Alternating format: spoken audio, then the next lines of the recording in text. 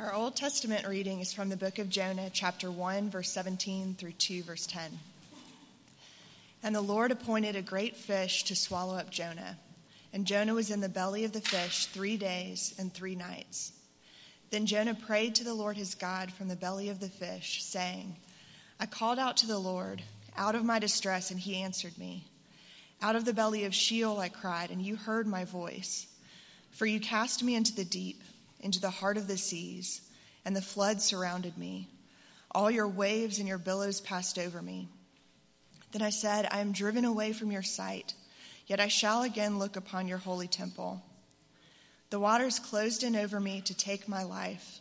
The deep surrounded me. Weeds were wrapped about my head at the roots of the mountains. I went down to the land whose bars closed upon me forever, yet you brought up my life from the pit, O Lord my God. When my life was fainting away, I remembered the Lord, and my prayer came to you and to your holy temple. Those who pay regard to vain idols forsake their hope of steadfast love. But I, with a voice of thanksgiving, will sacrifice to you. What I have vowed I will pay. Salvation belongs to the Lord. And the Lord spoke to the fish, and it vomited Jonah out upon the dry land. The word of the Lord.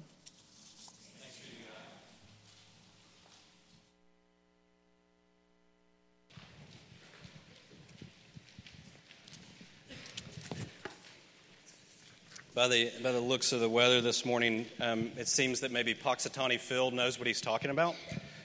Maybe we've got a little bit more winter ahead of us. You know, Friday was Groundhog Day. Such a wonderful holiday. I hope you celebrated with friends. I can't help, when I think of Groundhog Day, the only thing I think about is Bill Murray. I just think of the movie Groundhog Day. And when I think of Bill Murray, I think of one of the things he once said. He said, you know, everything happens for a reason, but sometimes the reason is you're stupid and you make horrible decisions. Which is my segue into Jonah. If you've forgotten where we've been, if you haven't been here for the first couple of weeks, we had a week off from Jonah last week, but Jonah, he's made some pretty bad decisions. And what we've seen is that despite that, there are reasons for things that are happening beyond what he understands.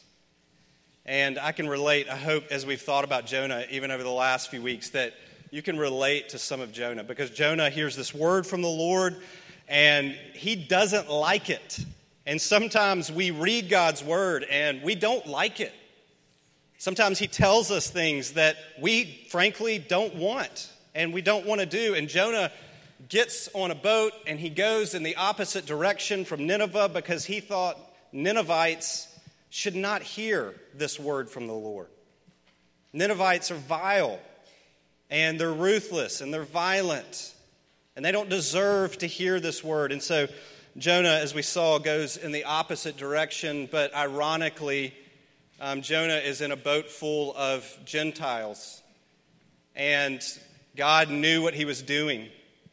And this is where we left him last week because this great storm God sends upon this boat, basically what it reveals to Jonah is that as they cast lots thinking, who is the evil one in the boat who brought this upon us? The lot falls on Jonah. And Jonah says, throw me overboard. And that's where we left him a couple weeks ago as he's just getting ready to hit the water in the midst of this storm, what would have been certain death for him. This is what he knew. And so before we pick up there, let me pray for us. Father, we thank you just simply for the fact that you are God and we are not, and your ways are much higher and different than our ways are. But we thank you that you have chosen to reveal yourself to us, that you've spoken to us in your word. We thank you for your son, Jesus. We thank you for his humility, his obedience, for his love for people like us. It's astounding, Father. And I pray that we would see it once more again this morning, Father. We ask this in Jesus' name. Amen. Some of you guys might be, it sounds like you know who Bill Murray is, but some of you might be familiar with the name Brennan Manning. He was a Catholic priest. He's since passed away. Back in the 60s, he was a Catholic priest, but he left the priesthood in order to marry a woman. And that marriage didn't go so well, and he ended up getting divorced. And that divorce really rattled him to such a degree that he really descended into alcoholism. And I ran across this interview a little while back, and something he said really, it hit me. He said, in April of 1975, I was a full-fledged alcoholic. I was drinking a quart of vodka a day. I was overwhelmed by loneliness and failure in ministry. I woke up in the doorway on Commercial Boulevard, 100 yards off the beach in Fort Lauderdale.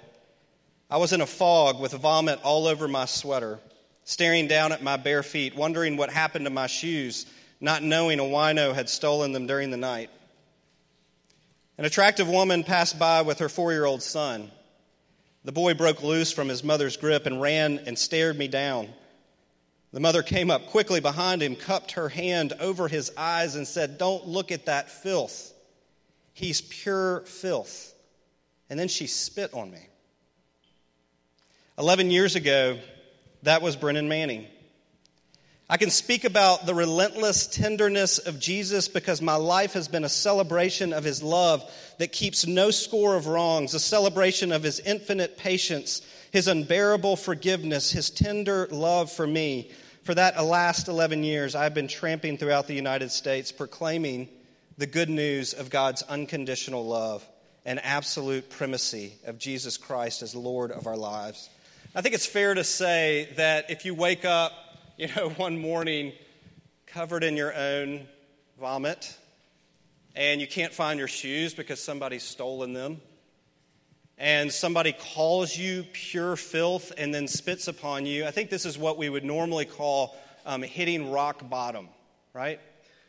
It doesn't feel like you can go any further down than that, and this is what it was for him. And I want to ask us this question this morning. Have you ever been at rock bottom? Have you ever hit rock bottom? And now, with that story as a setup, some of you are thinking, no, I haven't been there. Some of you in the room are saying, I've been somewhere that's really similar to that. But what I'm saying is more of the feeling. Have you ever been in a place where you thought, there is no other hope that is left for me? There is no way for me out of this. There is nothing left for me to do. That I feel like the flood waters are surrounding me. They're over my head. The waves and the billows, they lap over my head. You see, in this book, Jonah, if you've noticed, he keeps descending. He keeps going down. He goes down to Joppa. He goes down to a ship. He goes down to the bottom of the ship. And then in this passage, we see him down as far as he can possibly go. He's at the root of the mountains, he says. Have you ever felt like that? I think most of us have. Some of us just feel like something like that maybe every week, right? I don't think I hit rock bottom this week, thank God. But I had moments. I remember saying to somebody this week, I feel like I'm underwater right now. I said, "You feel like you're drowning?" And I was like, "Yes, that's how I feel." And spread in front of me at that moment, I didn't make the correlation to this passage that I was currently studying. Instead, what my first instinct is when I feel like I'm underwater, when I feel like I'm drowning, is that I better learn how to swim better. I better get back up to the top. I better get better control. I need to learn a new stroke. And I didn't really, it took a long time for me to stop and to consider that maybe this is where God is meeting me. Maybe he meets us underwater. Maybe he meets us not just at the point maybe of that first time we came to him, but maybe many, many times after that, is that is where he's meeting us. And when we're sinking down, the last thing that many of us want to do is cry out. We want to learn to swim better. But God, this passage, God loves his servant enough to let him go down to the very depths. He lets him go down to the depths because what does he want Jonah to see? That he's continuing to show Jonah who Jonah actually is. And what Jonah is beginning, he's in a process of discovering is what his need is. That he needs forgiveness. And this is exactly where God meets him. And you know, sometimes we just can't see our need. That we're blind from our actual need. We're blind from actually seeing how twisted our hearts really are until God is gracious enough to reveal it to us a little bit more, to see how dire our situation actually is. Sometimes the floor has to fall out from under us for us to come and meet him. And that too is his grace. Maybe that's some of his most wonderful and astounding works of grace in our lives, is sometimes when the rug gets pulled out from under us. And I want to ask you again that question. Has God met you there? Not like on the day when you were doing really well and you read, your Bible and you said something nice to like your roommate or your spouse and you were like, I didn't want to say that, but I did. And then I served someone in need that day. And now I'm talking about on the day when what you're thinking is, I cannot comprehend how another human being would ever love me, much less a holy and righteous God. Has he met you there? I think the scene of destruction is often the place of salvation. That he meets us in the depths. That's where he has to meet us. And when was it that you realized that you needed rescue? Not like a self-help program, not behavior modification, not a little boost to get you going in the right direction. When is it that when you realize you needed rescue? Sometimes I think about and I wonder about the way that Jesus interacts with the Pharisees in the Gospels. Because Jesus is he's mean to them. He calls them, he's ruthless. He calls them a brood of vipers and whitewashed tombs. And the more that I think about that, the more that I read the Gospels, and the more I think about where is it that where we meet God to where we actually see that what we need from him is complete and utter salvation, I think that what I'm coming to find, even about myself here, is that it's often those people who are good who are the most put together, who are privileged, who are the hardest soil. Maybe that's why Jesus is so ruthless with them, that he has to break their pride and he has to break their arrogance and he has to break their self-righteousness so that he can meet them, because that's the only place where they'll ever actually see that Jesus is beautiful, because it's the place where they see they have no other hope. Have you met him there? Have you met him there? Salvation is not about how we hold on to God. It's not about how we have pursued God. Salvation is about how closely he holds to us, how ruthless his compassion actually is for us, because salvation belongs to the Lord. It belongs to the Lord. I'm not sure that Jonah, we're going to talk about this in a second, totally understood the depth of what he was saying. But I heard a very respected theologian ask, is there one verse that sums up the whole Bible? It's like the kind of question you're like, that means you don't want to hear the rest of what I have to say. Give me one verse. And he said this verse, salvation belongs to the Lord. I want to look this morning then about, I'm on a roll with alliteration. So we're going to do the providence of salvation and the place of salvation and the point of salvation. The providence of salvation, and then the place, and then the point.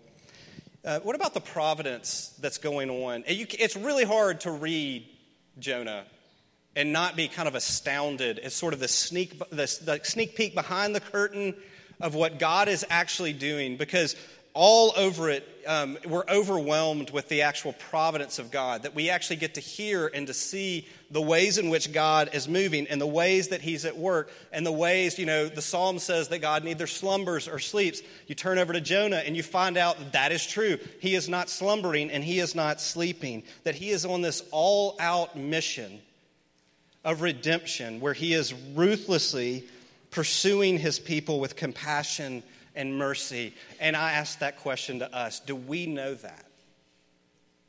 Do we know that that's what God is doing?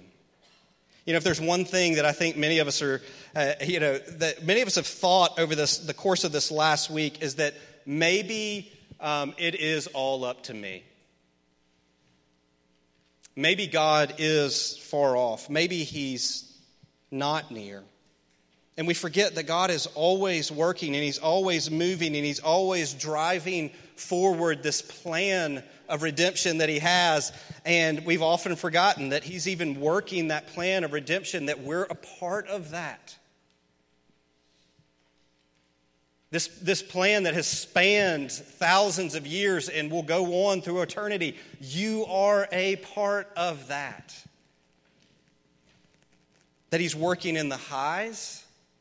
I mean, this is what I love about Scripture, is that we can't think that God's at work only when everything's going well for us. Because what we find is he's often doing his best work when things are going the worst for us. He's working in the highs.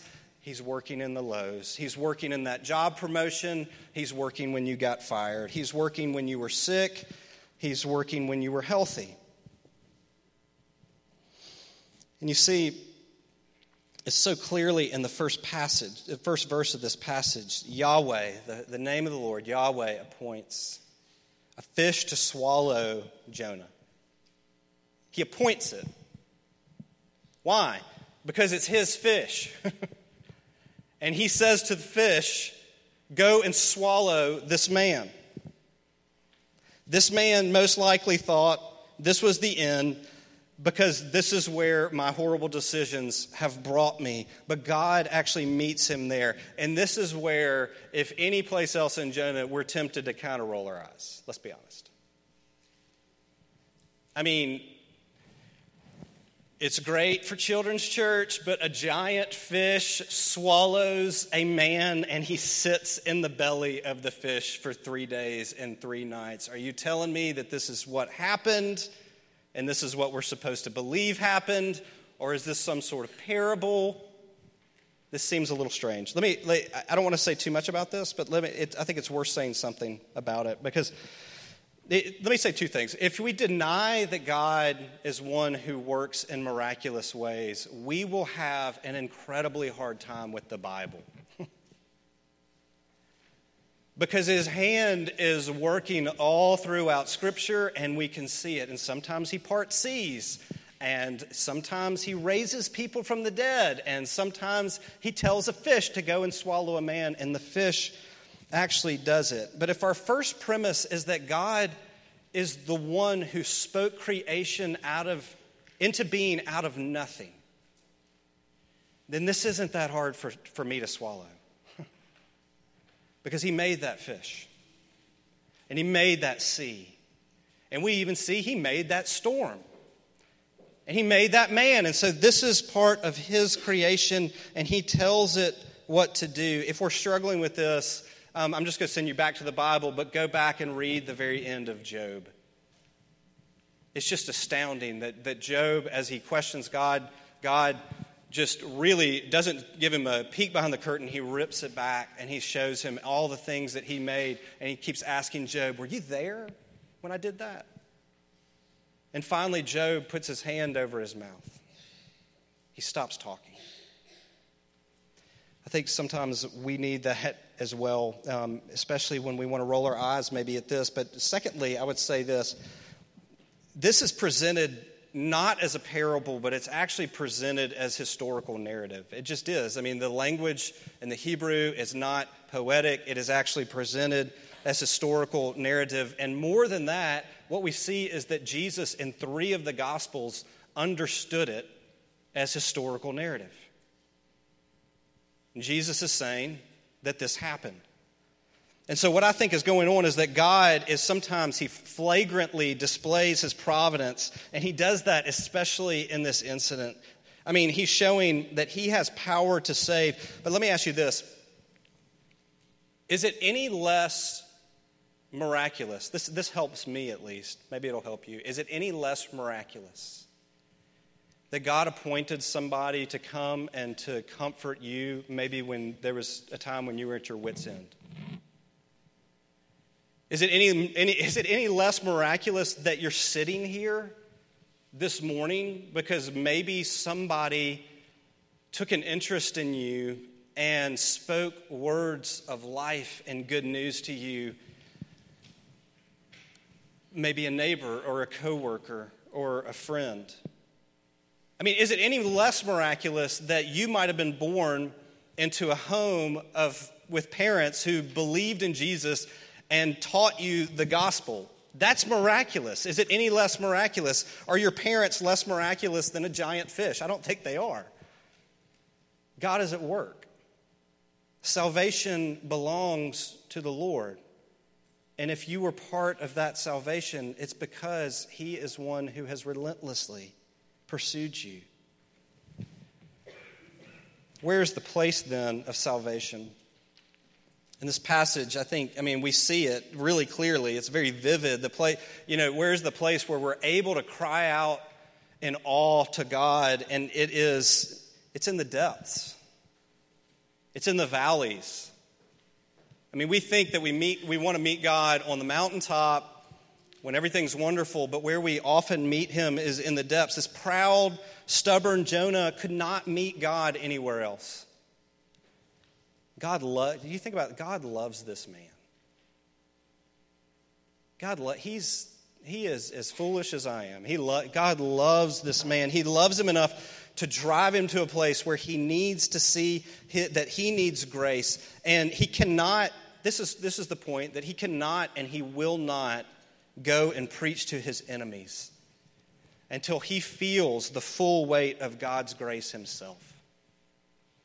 Until Jonah himself sees, I need forgiveness and I need God's mercy and I need grace every bit as much as those Ninevites. He will never go and preach the good news to them until he understands that he too needs compassion. The place of salvation. Listen to Jonah in his own words in this prayer. He said, I called out to the Lord out of my distress, out of the belly of Sheol, the grave, verse 1. When I was in the deep, the heart of the sea, the flood surrounded me, verse 3. When weeds were wrapped around my head, that's vivid, at the roots of the mountains. When my life was in the pit. When my life was fainting away, I remembered the Lord. In other words, when the hope of me being able to control my situation any longer finally hit me like an anvil in the face, that's when I remembered the Lord. That I remembered that He actually is gracious and compassionate and slow to anger and abounding in loving kindness. And this is where we all have to meet God, because we will cling to false hope as long as we possibly can. As long as we possibly can. But listen to him in verse 8. He says, those who pay regard to vain idols forsake their hope of steadfast love. That's a true statement, right? When we pay regard, when we bow down to false idols, to other gods that we think can actually bring us salvation, then we forsake His steadfast love. This is this Hebrew word, hesed, that we can't really translate well. It means His covenant faithfulness, His pursuit of us. That we forsake His steadfast love. And isn't that what Jonah was doing, right? Even as he runs away from God, isn't he actually bowing down to a false god? Maybe he's bowing down to the false god of himself. That I know better than God. It's kind of what we confess this morning in our confession. Isn't this what surrounds, I think, us and tempts us, always pushes us away from seeing our need? That we're surrounded by false idols. And they're so tempting. I get a little bit of money. I get a little bit of comfort. I get a little bit of education. I get a little things accomplished. It's so easy for me to think, I'm not helpless. I've done a lot of things in my life. I'm not helpless. And the reality of the situation is that we are always helpless. Jesus says, you can do nothing without me. But this does bring up a question about Jonah. Is Jonah actually, when you listen to this prayer, is Jonah actually repenting? Is he saying that he was the one that was worshiping vain idols? Or is Jonah saying, people who worship vain idols, they forsake the love of the Lord, but since you rescued me, it must mean I'm one who doesn't worship vain idols.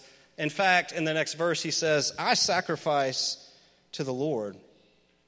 Is Jonah actually repenting? Is he saying that God hasn't forgotten him because he doesn't worship vain idols? I think this prayer, and we're going to see this in the next few weeks, this prayer is a really conflicted prayer. It's laced with a lot of truth. It's laced with a lot of beauty. And it's also laced with a lot of selfishness. This prayer is all about Jonah. That Jonah loves grace when it's shown to him. Because Jonah is a very important person to Jonah. Jonah loves Jonah. And when grace is shown to Jonah, he really loves it. And you may have noticed what a conflicted prayer this is. Jonah doesn't really fess up to his own sin in this prayer, even as he's sinking down. He doesn't name the things that he's done. In fact, he thanks God for salvation, but he also sort of blames God for the devastation that he's in. When you sent your waves, when you sent your billows, but you rescued me. It's a conflicted prayer.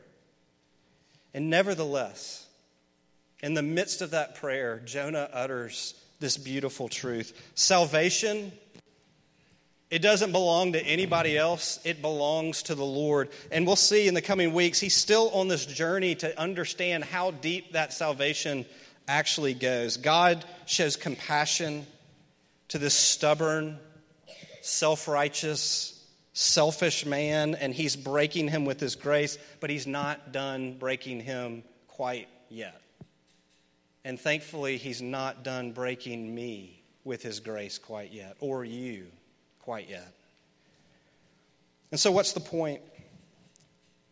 We're going to see a lot more of the point as we continue through the book, but let me just leave us with this, that all over this passage, this passage is vivid imagery of death and resurrection.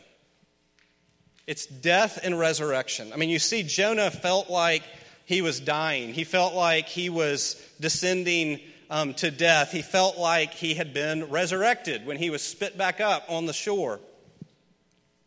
But Jesus uses this continually to say, do you see the sign of Jonah?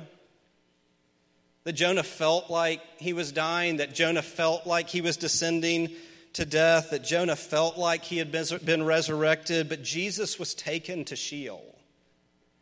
That Jesus descended into the heart of the earth.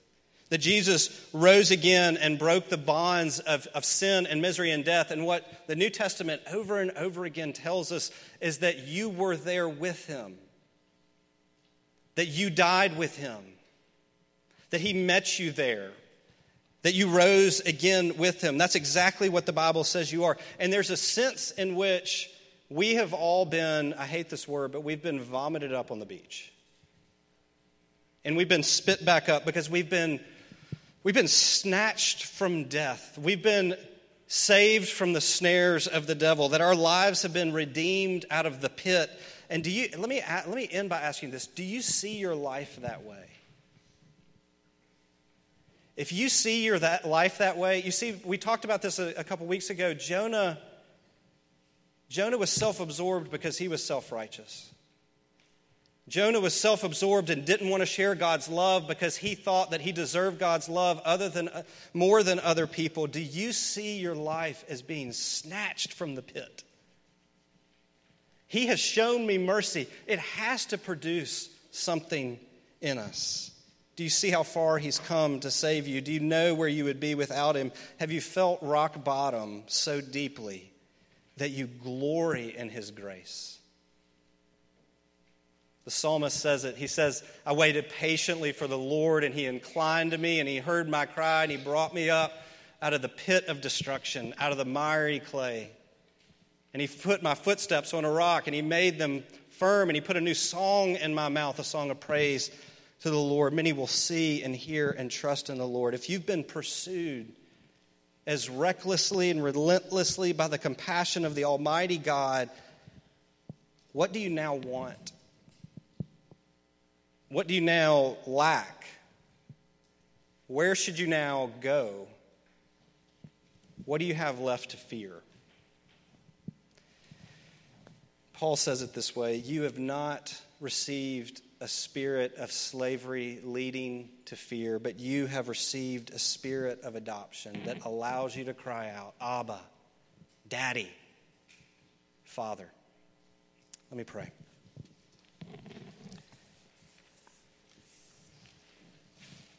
Father, it is one of the hardest things for us to see is how deep our need actually goes. Father, it is easy for us to think that in you saving us, you did probably a pretty smart thing because we're pretty good candidates. But we thank you that you continue really to break us by the power of your grace, as we sang a few weeks ago, that you continue to show us how deep our need is, because in doing that, you continue to conform us to the image of your Son, Jesus. And so, Father, thank you for that. And I pray as we come to this table that we would see him more clearly. We ask this in Jesus' name. Amen.